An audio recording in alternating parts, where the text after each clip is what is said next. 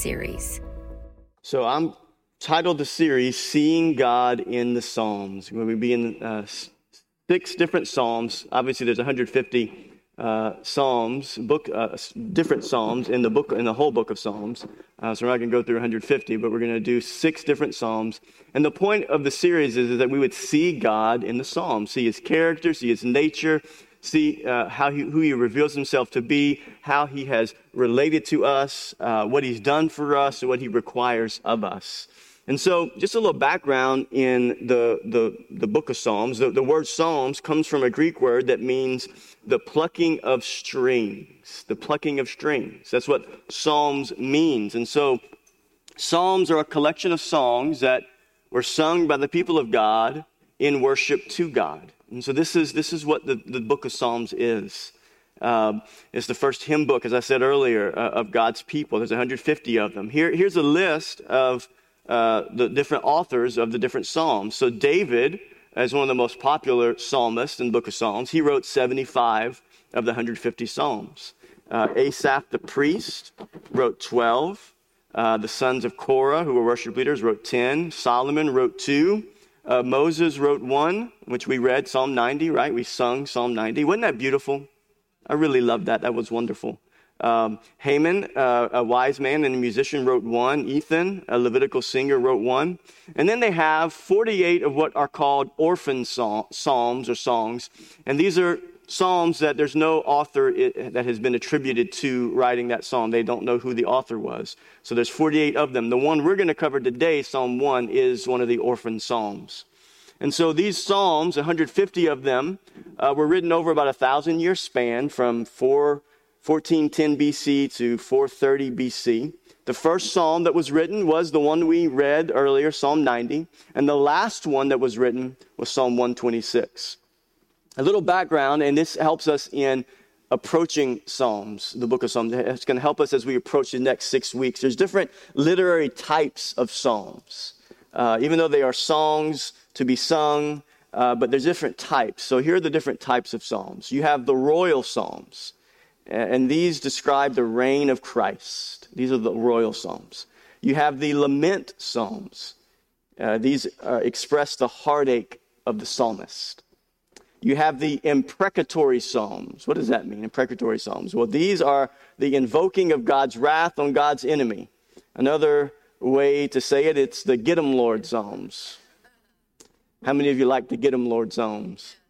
I pick scripture readings sometimes in Psalms, and I cut short the Get 'em Lord section because it kind of ruins the mood, right? We have Thanksgiving Psalms. These are the individual or national songs of Thanksgiving. You have the Psalms of Ascent, or it's called Pilgrimage Psalms. These are songs of praise for the people of God while they traveled to Jerusalem for the feast days. You have the Enthronement Psalms. These describe the majesty and glory of God. And then you have the Wisdom Psalms. There's only 3 of those, and these provide practical guidelines for godly living. And so these are the different types of Psalms. Now, what are the purposes of the Psalms? Okay, so what are the purposes of the Psalms? Obviously, there were the heart cry of the psalmist about the different situations and things that they walked through in their life. But the Psalms, just like songs connect to our heart, I think the purpose of the Psalms can be connected to our heart. 5 different purposes of the Psalms. One would be to ignite the worshiping heart. Just as we read Psalm 90 and we sang portions of Psalm 90, it's there to ignite the worshiping heart. Secondly, another purpose of the Psalms is to comfort the fearful heart. A third purpose would be to cleanse the sinning heart. Fourthly, to fortify the persecuted heart. And lastly, to instruct the teachable heart. To instruct the teachable heart. So today, we're going to look at Psalm 1, which is a wisdom psalm. So what is the purpose of a wisdom psalm? To instruct what? The teachable heart. So this is a psalm of wisdom. And so let's turn in our Bibles, Psalm chapter 1, and we're going to look at Psalm 1. We're going to look at the opportunity that we have to be taught by God. And so let's look at Psalm 1, only 6 verses. And let's do this. Is your Bible open? I know the scripture will be on the screen. How about we read it together? We very rarely read scripture together. Can we do that together? Let's read Psalm 1 through 6. You can put it up there. Okay. You guys ready? 1, 2, 3. Blessed is the man who walks not in the counsel of the wicked, nor stands in the way of sinners, nor sits in the seat of scoffers. But his delight is in the law of the Lord, and on his law he meditates day and night. He is like a tree planted by streams of water, that yields its fruit in its season, and its leaf does not wither. In all that he does, he prospers. The wicked are not so, but are like chaff that the wind drives away. Therefore the wicked will not stand in the judgment, nor sinners in the congregation of the righteous. For the Lord knows the way of the righteous, but the way of the wicked will perish. Amen? It's God's word. I've titled the message this morning, The God Who Instructs Us. Let's pray. Father, I thank you for this opportunity we have to study different books of Psalms from the book of Psalms. And God, I pray that as we look at Psalm 1, this wisdom psalm that is to instruct our hearts, to teach us, to admonish us, Lord, I pray that our hearts would be open, that we would be ready to receive, that we would repent, and of any area we need to repent of, that we would submit our heart to you, to your wisdom. And Lord, I pray, God, that you would help me this morning to open my mouth, to preach your word, and to exalt Christ. We pray this in the name of Jesus. Amen. So Psalm 1 sets the stage for the entire book of Psalms. It really sets the stage. It's kind of like a dividing line. It kind of sets the stage for all that we will see. And really, the Psalm 1, I think, represents really what you could say is the dividing line of humanity. You know, there really are only two kinds of people in the world here today, right now. There's only two kinds of people. The wicked and the righteous and the wicked. There's really no middle ground. You're either righteous because of the righteousness of Christ, or you're not righteous, and so therefore Scripture says you're wicked. And this is a difficult thing to swallow. This is not an easy reality for us to look at. And Psalm 1 kind of sets the stage for all of the book of Psalms, but really at the center of God's Word, the center of the Bible, we see that it really draws a dividing line between all of human history, that there's really only two kinds of people. And so this is going to be one reality that we're going to look at. It's a comparison between those who are righteous and those who are not, those who are godly and those who are not, those who are in Christ and those who are not. It's a comparison psalm. This is when you go to the book of Proverbs, what do you see over and over again? You see comparison. Here's what wisdom looks like, and here's what wisdom doesn't look like. And so Psalm 1 falls in that category, but in particular, Psalm 1, again, breaks humanity into two different groups of people. Those who are righteous and those who are wicked. So it's very staggering. There's also some encouragement, but it's very shocking as we get through it, especially towards the end, the last couple of verses of Psalms 1. It really shows us the staggering reality of what is actually going on all around us right now, right? But before we get into the wisdom psalm, I think one important lens that we have to see this wisdom psalm through is we have to see it through the lens of the gospel. See, we're going to look at Psalm 1, and it's going to tell us this is how a righteous person lives. This is what a righteous person does not do, and this is what a righteous person does. This is what a wicked person does, and this is the result of the righteous person's life and the result of the wicked person's life. And if we're not careful, we can look at the book of Proverbs or this wisdom psalm in Psalm 1, and we can see it as a list of do's and don'ts. And if I do this, then I become righteous. And if I don't do this, then I become wicked. The gospel lens tells us, what Scripture tells us is that there's only been one perfectly righteous person. So the Psalm 1 is not written about us. Psalm 1 ultimately is written about Christ. Who's the point of the entire Bible? It's Christ. From Genesis to Revelation, everything points to Christ. So the only true righteous man, as we've read in Psalm 1, the only true perfectly righteous man was Christ. And so the point, I believe, of Psalm 1 is to point us to the reality that those who are in Christ, this is the way that they will live. Those who have become righteous because of Christ's perfect righteousness, this is the way that they act. So wisdom psalms are intended to be a comparison between those who are righteous and those who are not. And the way you become righteous is through placing your faith in Jesus' perfect righteousness, right? And so, said another way, this is what Psalms 1 says. Someone who is a believer acts like this and thinks like this. And this is what someone who is not a believer acts like and thinks like. Said yet another way, this is a comparison of those who are in Christ and those who are not. And so this is the picture. This is the gospel lens. This is not to be read and said, well, if I want to be a good person, then I better do this. And if I don't want to be a bad person, then I better not do that. No, this is but a reflection of those who are in Christ and who are righteous. You guys tracking with that? And this is a reflection of those who have rejected Christ. In essence, Psalms 1 reveals who we already are.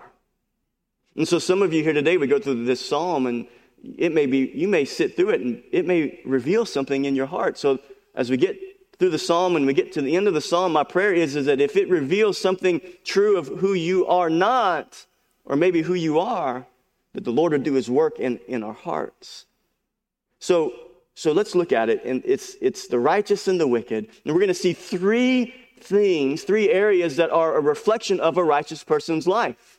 3 areas, and then we're going to end, fourthly, with the reflection of the wicked person's life, and ultimately the destiny of both, the righteous and the wicked. This is what we're going to look at. So kind of 3 areas here that reflect the righteous person's life. Right from the text, the righteous, number 1, are separated from the world. The righteous are separated from the world. Look back to the text, Psalm 1:1.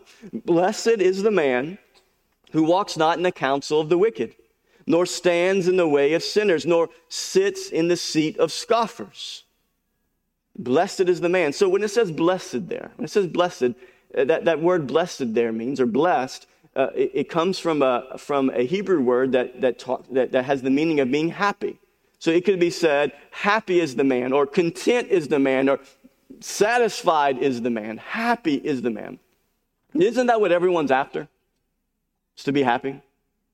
Even in our Declaration of Independence, enshrined in the Declaration of our Independence, in the second paragraph, it says that we have been given certain inalienable rights, which are life, liberty, and the pursuit of happiness. And so it's enshrined in our Declaration of Independence as Americans that we should be able to pursue happiness. It doesn't guarantee that we'll be happy, but it gives us the opportunity to pursue it, right? And this is what people are after. And the text here in Psalms 1 says, happy is the man. Blessed is the man. This blessed man, this righteous man is happy, is content, has not fallen into the idolatry of experience-driven living. Isn't that what you see in our culture? Our culture is driven by experiences. And they're looking for happiness and to be blessed and to be content through the experiences that they have, the temporary experiences that they have. The psalmist is saying at the beginning of the psalm that the blessed man, the truly happy man, does not do certain things. The righteous person is not after experiences to make them happy. The righteous person, they are content and happy because they have found contentment and peace through a relationship with God through his son, Jesus Christ. And as a result of that relationship, here's what a righteous person does not do. And it's under the umbrella of this separation from the world. The righteous are separated from the world. And what does that separation from the world look like? It's these 3 things here. Firstly, the righteous person does not listen to the counsel of the wicked. Isn't that what the text said there in Psalm 1? Who walks not in the counsel of the wicked. They do not listen to the counsel of the wicked. This is the reality of the righteous person. They don't listen to the counsel of the wicked. You know, there's a mindset of the world today. You guys see the mindset of the world today? I mean, you just look at the news headlines, watch the current movies that are out, look at social media, and you see the mindset. There's a mindset that the world has. And I I would say it's an antichrist mindset. It's an individualistic mindset. It's an idolatrous mindset. It's a mindset of experience first and pleasure-centered living. And this is the idolatry of the mindset of our world today. And the text here says that the righteous person who has found contentment in Christ does not listen to the counsel of the wicked. And I want you to know that mindset, that counsel is there everywhere for us to consume. And the scripture tells us in Romans 12, verse 2, it says, do not be conformed to this world, but be transformed by the renewal of your mind, that by testing you may discern what is the will of God, what is good and acceptable and perfect. And so the call for the righteous person is that because we found contentment in Christ, because we have found joy, true joy in Christ, that this counsel of the wicked, this counsel of worldly people in our society today, that we would not be squeezed into the mold of worldly thinking, but that we would stay content in Christ. You know, it's interesting when you look at those who aren't believers in Christ, who are following their own way of life, their own way of happiness, their own way of seeking truth. It's interesting whenever they walk in sin and rebellion against God, they are eager. They're eager to celebrate with those who are like them. They're eager to pat them on the back and to high-five them and to celebrate the sin of those that are like them all around them. And they're also eager to do away with and to reject and to marginalize those who speak against them. But this celebration of sin, this celebration, if the world sees somebody who believes the way that they believe, they want to high-five them and celebrate them. And that's what the Bible says in Romans chapter 1, verse 32. Though they know God's righteous decree that those who practice such things deserve to die, they not only do them, but they give approval to those who practice them. They give approval to those who are under the sway of worldly, ungodly counsel. But the righteous doesn't listen to ungodly counsel, right? What's the second thing that the righteous does not do? They do not listen. They do not listen to ungodly counsel. And secondly, does not stand in the way of sinners. This is a progression. It starts with listening, then it moves to standing. We don't stand in the way of sinners. The first admonition has to do with how we think, right? That we think differently because we're submitted to a different Lord. We think differently because we're submitted to God's word and what God's word says. And because of the way we think, we walk differently. And that's what the text says there. They do not stand in the way of sinners. What does Proverbs 23:7 says? For as he thinketh in his heart, so is he. And so it's natural that if the ungodly, the unrighteous, the wicked, live certain ways of ungodliness and unrighteousness, it's because their thinking is going that direction. But for us that are righteous, that have found our righteousness in Christ and our heart has been changed, we don't go that direction. We don't walk that way because we're not listening to the ways and the counsel of the unrighteous.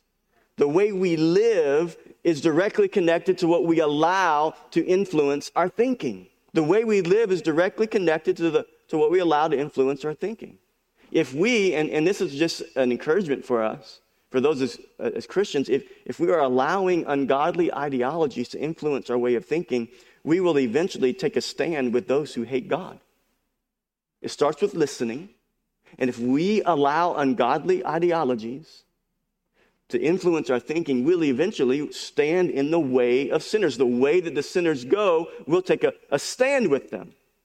And then the progression goes a little bit further, and here's the next step. But this is what righteous people don't do. We don't listen to the counsel of the ungodly, or we should not, and we don't, or nor should we, walk in the way of sinners. And a righteous person, thirdly, does not sit in the seat of the scoffer. The scoffer is someone who mocks God. He mocks God and mocks those who follow God.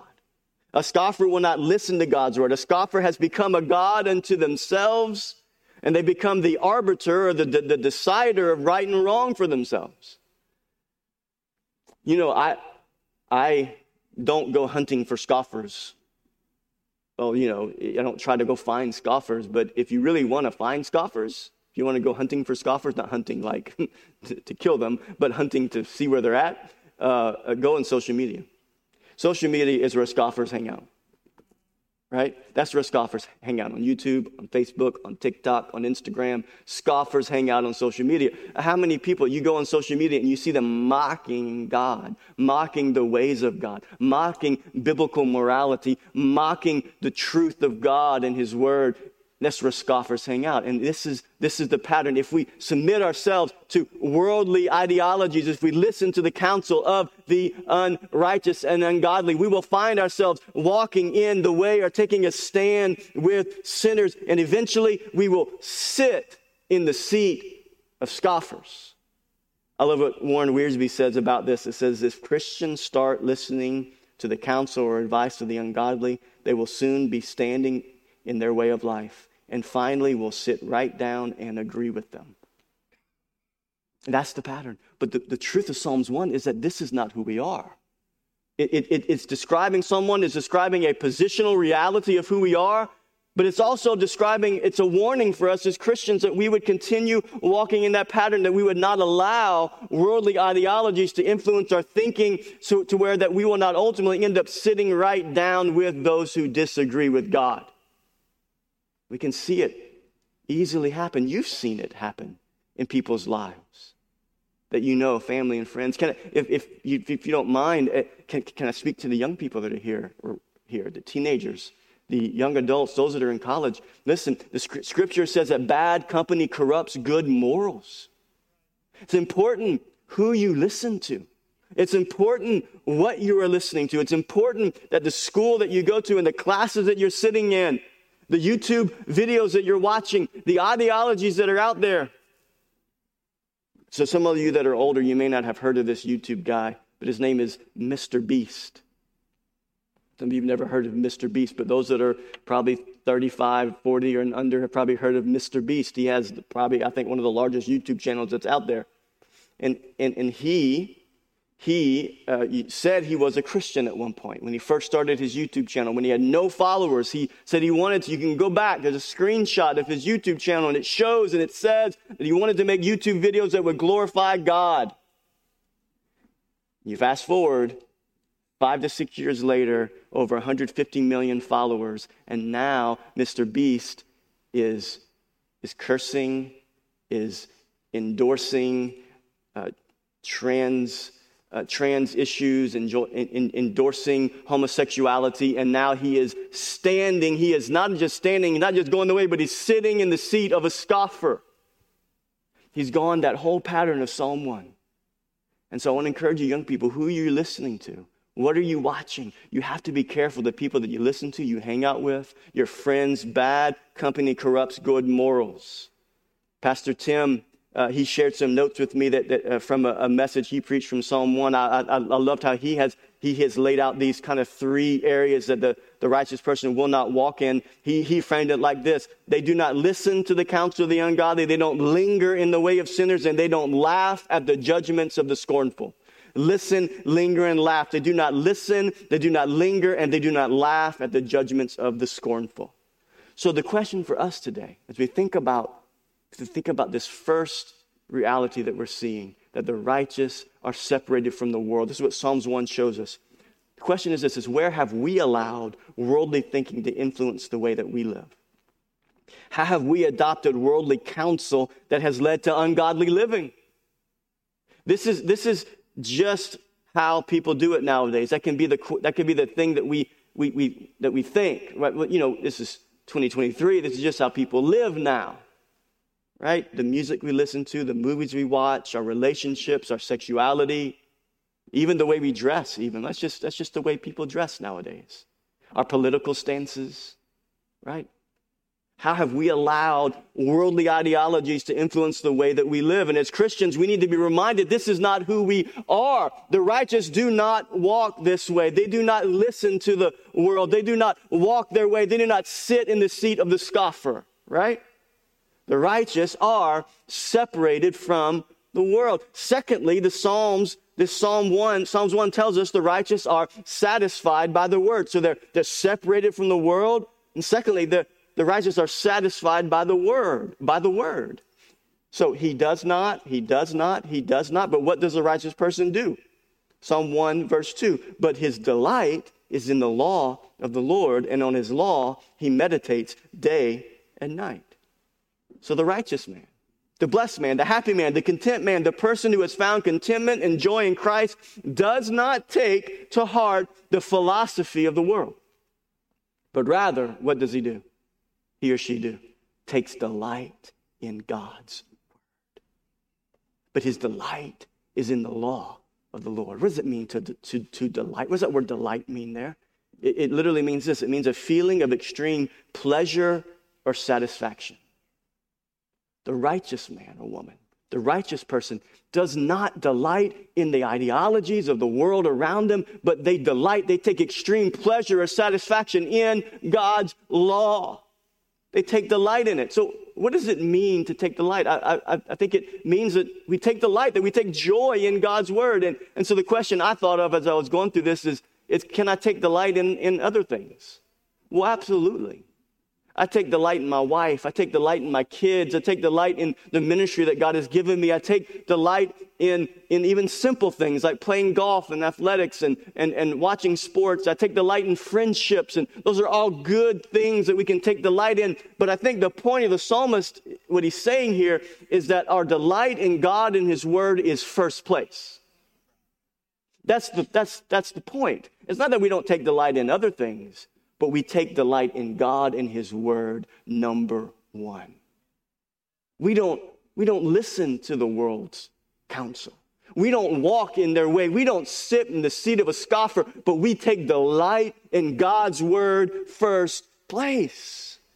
First place. The psalmist David even says this. In Psalms 119, it says that he delighted in God's word more than riches, food, or sleep. Listen to Psalms 119. The law of your mouth is better to me than thousands of gold and silver pieces. Wow. He said, I love your law more than money. Then he says, how sweet are your words to my taste, sweeter than honey to my mouth. He says, secondly, I love your words more than food.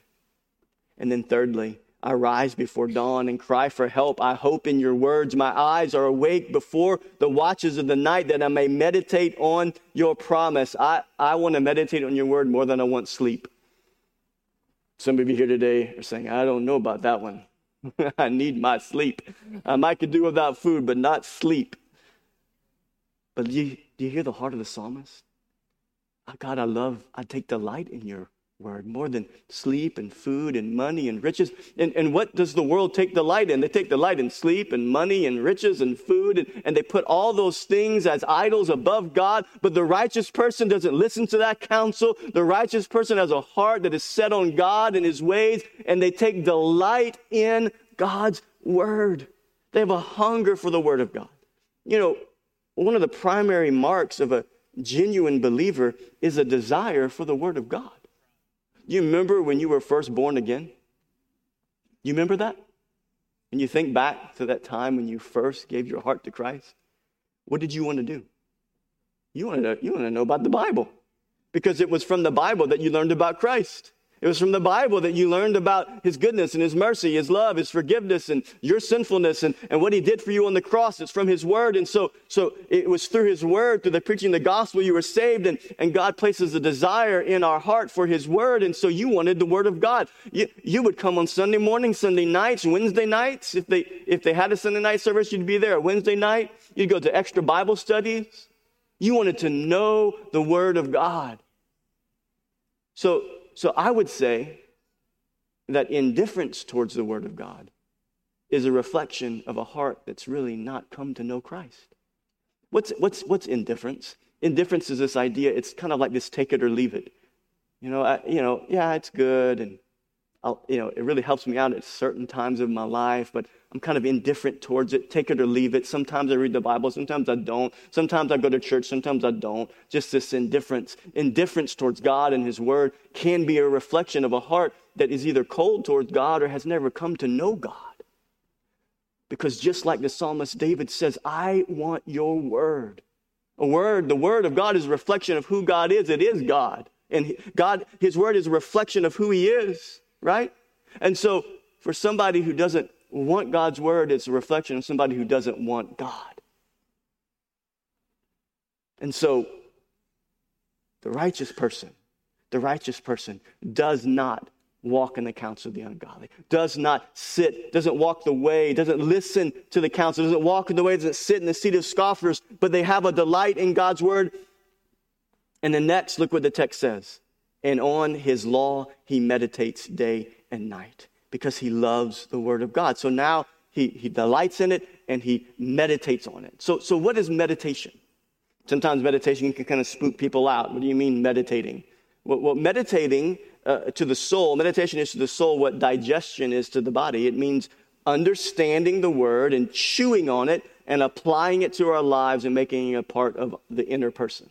This is what meditation is. So what is not meditation? What is not good meditation?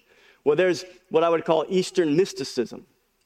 And there really is even a trend into some false places of Christianity, or even some that maybe are genuine Christians that I think are being deceived with some Eastern mysticism. I've seen some videos out there of Christians saying that a part of meditating for a Christian is to go find a quiet place and to sit alone and to open your palms up and to empty your mind.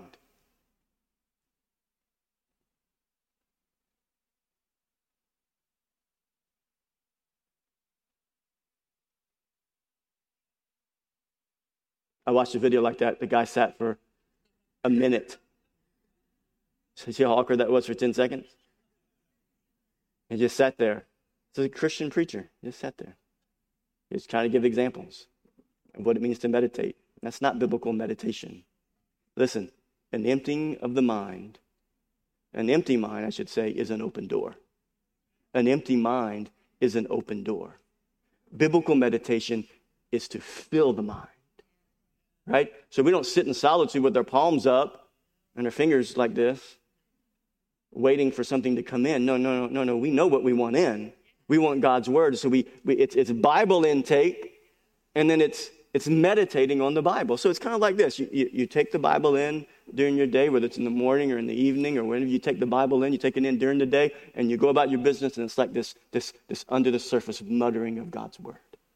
You're thinking on it, you're meditating on it, you're muttering it, you're rehearsing it. That's biblical meditation. Another way to look at it is some people have described it as cows chewing the cud. You ever heard of cows chewing the cud? When cattle consume grasses or hay, it enters the rumen, and the digestion process begins. And when the cow is resting, she will regurgitate semi-digested food and chew on it. So we take the Bible, we intake it, and it's semi-digested, and then we regurgitate, in that nice, lovely picture, we regurgitate the Word of God, and we chew on it. We chew on it. And what happens when that cow is chewing on that cud? It's sucking out all the nutrients, and it's reducing the acid. That's what's happening. It's reducing the acid, and it's sucking out all of the other nutrients that it needs. And so that's what happens when we regurgitate the Word of God that we've taken in, and we chew on it. We mutter it, we think about it, we rehearse it. We're sucking out all of those nutrients that are designed for our spiritual life. That's biblical meditation. We delight in his word. We meditate on his word. God's call to Joshua was this: only be strong and very courageous. Joshua 1, be careful to do according to all the law that Moses, my servant, commanded you. Do not turn from it to the right and to the left, that you may have good success wherever you go. This book of the law shall not depart from your mouth, but you shall meditate on it day and night. What is meditation? It's not the emptying of mind. It's what's in your mouth. You're meditating, you're rehearsing, you're regurgitating and chewing on and sucking life out of the Word of God, spiritual life, so that you may be careful to do according to all that is written in it.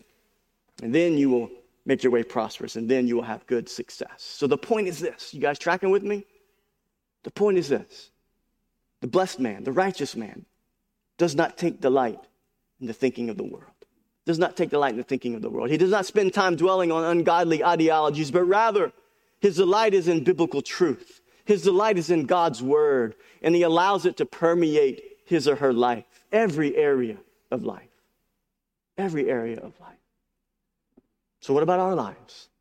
Can we think of areas that we've not submitted to the authority of God and his word yet?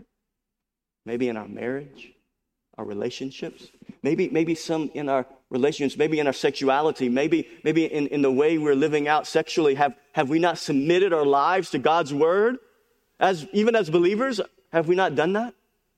The media we consume, the people we talk to, hang out with, have we not submitted to God's word in that area? So what have we learned so far? We've learned that the blessed person, the righteous person, does not listen, linger, or laugh with those who scoff at God's word. The righteous are, firstly, separated from the world. And secondly, we've learned that the righteous are satisfied with the word. They're not chasing after things that will not satisfy. And lastly, this morning, the righteous are situated by the water.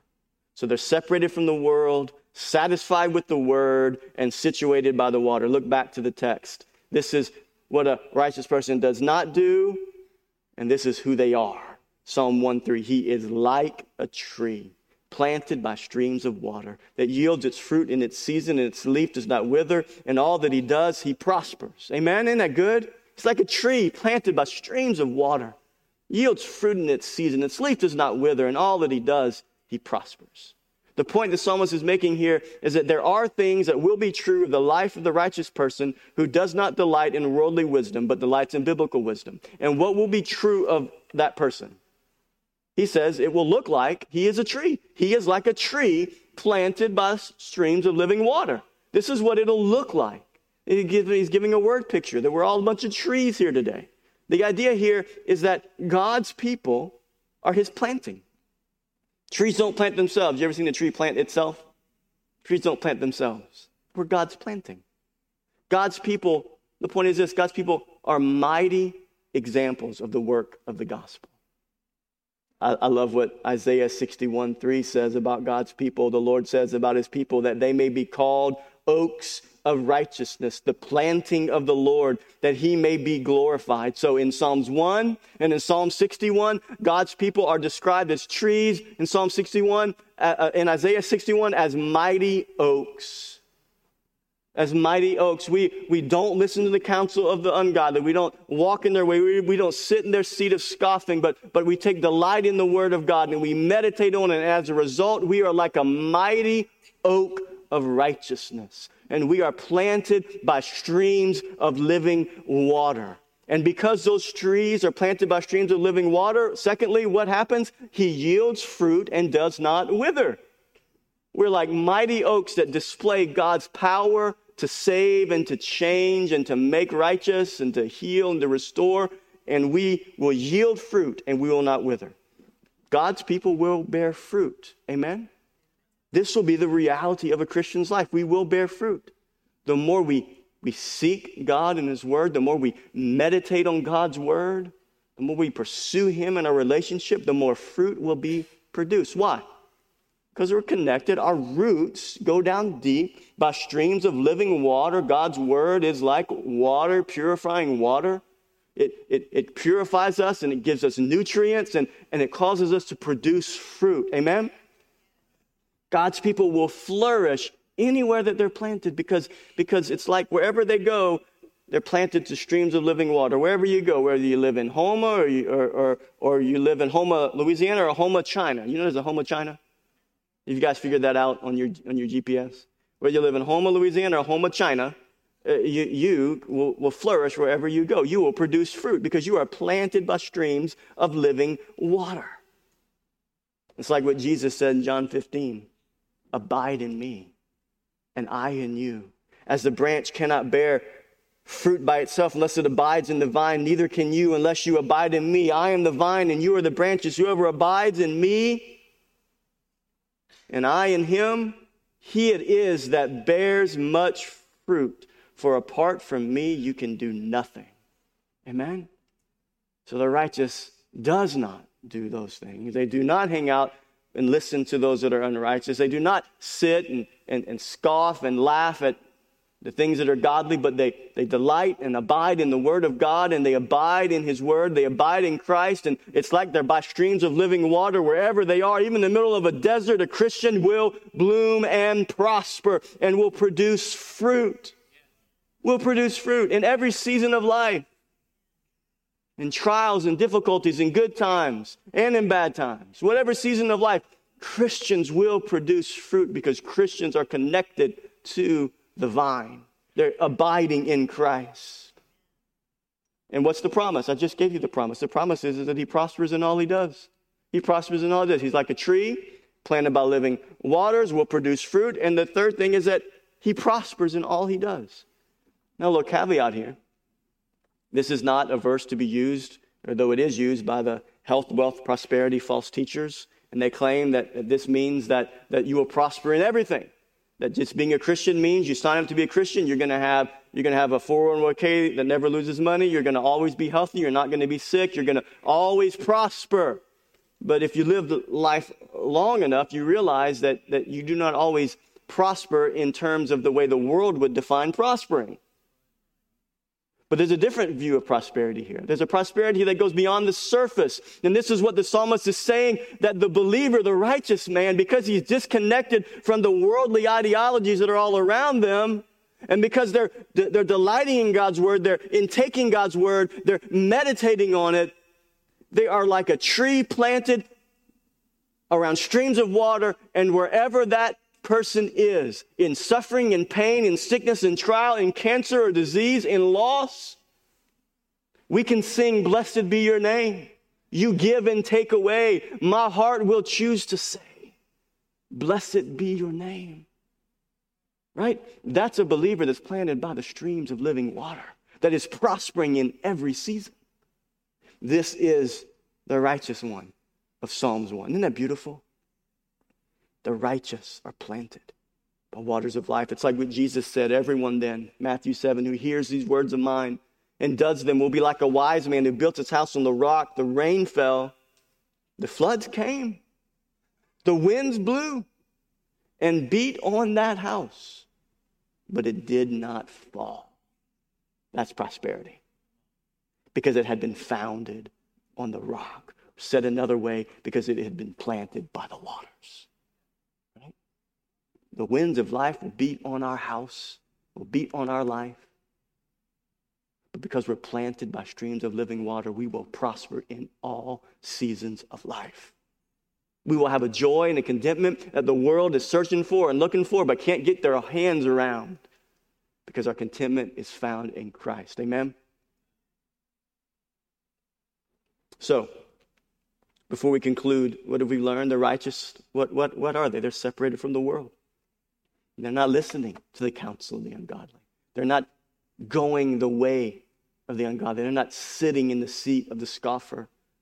And they're satisfied by the word. They delight in the word. They take the word in. They chew on it. They regurgitate it during the day. They mutter it during their day. They're receiving nutrients from God's word. And as a result of that, it's a picture of that type of life is a person that's situated by living waters. And they prosper in all that they do. But we have to conclude, my brothers and sisters, it's not a good conclusion. It's not an easy conclusion, but here's the conclusion. We have to look at the wicked. Last week, I gave you a break, and I didn't end with Judas. I ended with Mary. I started with Judas and ended with Mary, right? Well, we got to end with the wicked here today. Look at Psalm 1:4. What's the outcome of their life? Who are they? Who are they? Psalm 1:4 says it very clear. The wicked are not so. Are not what?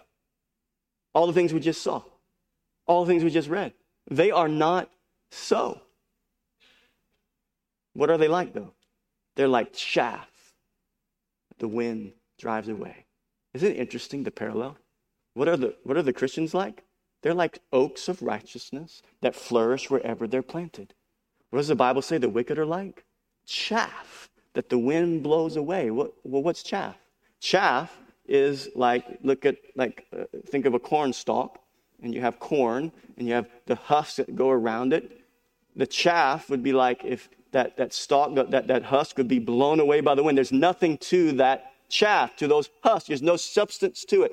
The Bible is saying here, the psalmist is saying, God's word is saying that the righteous are like oaks of righteousness planted and they flourish wherever they are, but the wicked are not so. They're like chaff that have no substance, no depth, but they are blown away. Why? Because they have not connected themselves to the only source of true joy, contentment, and righteousness and peace. That's why. This is the implication of the text. Those who are not in Christ are left with earthly experiences to find fulfillment. That's what the chaff, that's what the unrighteous are left with, the wicked are left with. They just have earthly experiences, but there's nothing in it, nothing to it, no substance, no real meaning. They're like chaff driven by the wind from one experience to the next. When I was studying this, it reminded me of Jeremiah chapter 2, a warning, a rebuke of God's people. Israel had kind of become like the world here, become like chaff. Listen to Jeremiah 2, for my people have committed two evils. They've forsaken me, the fountain of living waters, and have hewed out cisterns for themselves, broken cisterns that can hold no water. You see it? That's the ungodly. That's the unrighteous. The righteous, God's people in Jeremiah's day, were becoming like the unrighteous. It was like they were digging out wells to find satisfaction through earthly things, but it's like a well that can't hold water. This is the picture of the unrighteous in Psalms 1. They're like chaff. There's no substance. It's an empty well. They're going to empty wells. So here's a way to illustrate this. I want you to track with me here. All of humanity has the common grace of experiencing pleasure. You all experience pleasure, don't you? You have it's a common grace from God. Everybody, a believer can experience pleasure and a non-believer can experience pleasure.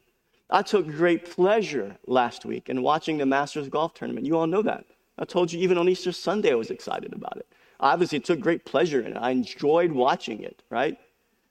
I take great pleasure in spending time with my family and my kids. I take great pleasure in taking that ribeye steak and putting salt and pepper on it and putting it in a cast iron skillet with butter, real butter and garlic cloves and rosemary and searing it on one side and tilting the pan and putting that butter on top of the other side and basting it and cooking it to medium. Some of you like medium rare, but medium, and that's great pleasure. When I take that bite of that meat, isn't that pleasurable?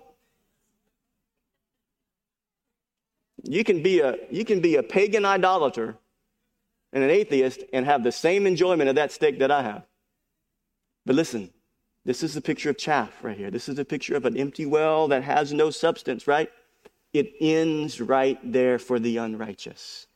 It terminates, it ends in the meat. It ends in the relationship. It ends in the pleasure. It ends at the end of the ball game. It ends at the end of the Masters tournament. It's got to be another experience, a better steak, a better restaurant, a better relationship. It never ends. But for the believer, oaks of righteousness, the planting of the Lord, pleasures culminate in praise to a God who is good. The pleasures end in praise. I praise God for my wonderful wife. I praise God for that wonderful steak. Right? You guys track with that? That's the picture between the difference between the righteous and the unrighteous. The unrighteous are like chaff. There's nothing to it, nothing to their lives, nothing to their pleasures. It ends in themselves, and that's as far as it goes. Solomon said that, right? Didn't he, in Ecclesiastes? What did Solomon say? He said, I tried it all. I tried it all. He even said this, I withheld nothing that my heart desired. And what did he say? In the end, all of it was meaningless and worthless. That was it. It was meaningless and worthless. But for the righteous, for the believer, for the one who is separated from the world and satisfied by the word and situated by the water, for the believer, for that righteous person, the pleasures of this life, the common grace of God culminates in praise. It culminates in praise to a God who is good. Now we have seen the difference between who the righteous are and what they won't do. And we've seen who the unrighteous are, what they are like. They're like chaff. Now we have to see their end. This is where it gets difficult. This is hard. We see the end of the wicked and we see the end of the righteous. Look back to the text, Psalm 1, last two verses. Therefore, the wicked will not stand in the judgment, nor sinners in the congregation of the righteous. For the Lord knows the way of the righteous, but the way of the wicked will perish. First thing to take note here. What's the destiny of the righteous? It's so beautiful. The Lord knows the way of the righteous. He knows you. He knows your way. We're gonna teach Psalms 139 here in about 3 or 4 weeks. We're gonna look at the fact that God knows us. He knows our life. We know God and we are known by God. He knows our way as this picture, this reflection of an intimate relationship. He knows us. We know Him and He knows us. He knows our lying down and our rising up. He knows our thoughts from afar off. Psalm 139, right? He knows us. What great joy, what great peace to know that the God of creation knows me. As a believer in Christ, He knows me. He knows my ways and my struggles, my fears, my anxieties. He knows it all. My sin. He knows all of me. And He loves me and He's committed to me and He's sanctifying me and making me more like Christ. But what's the end of the wicked?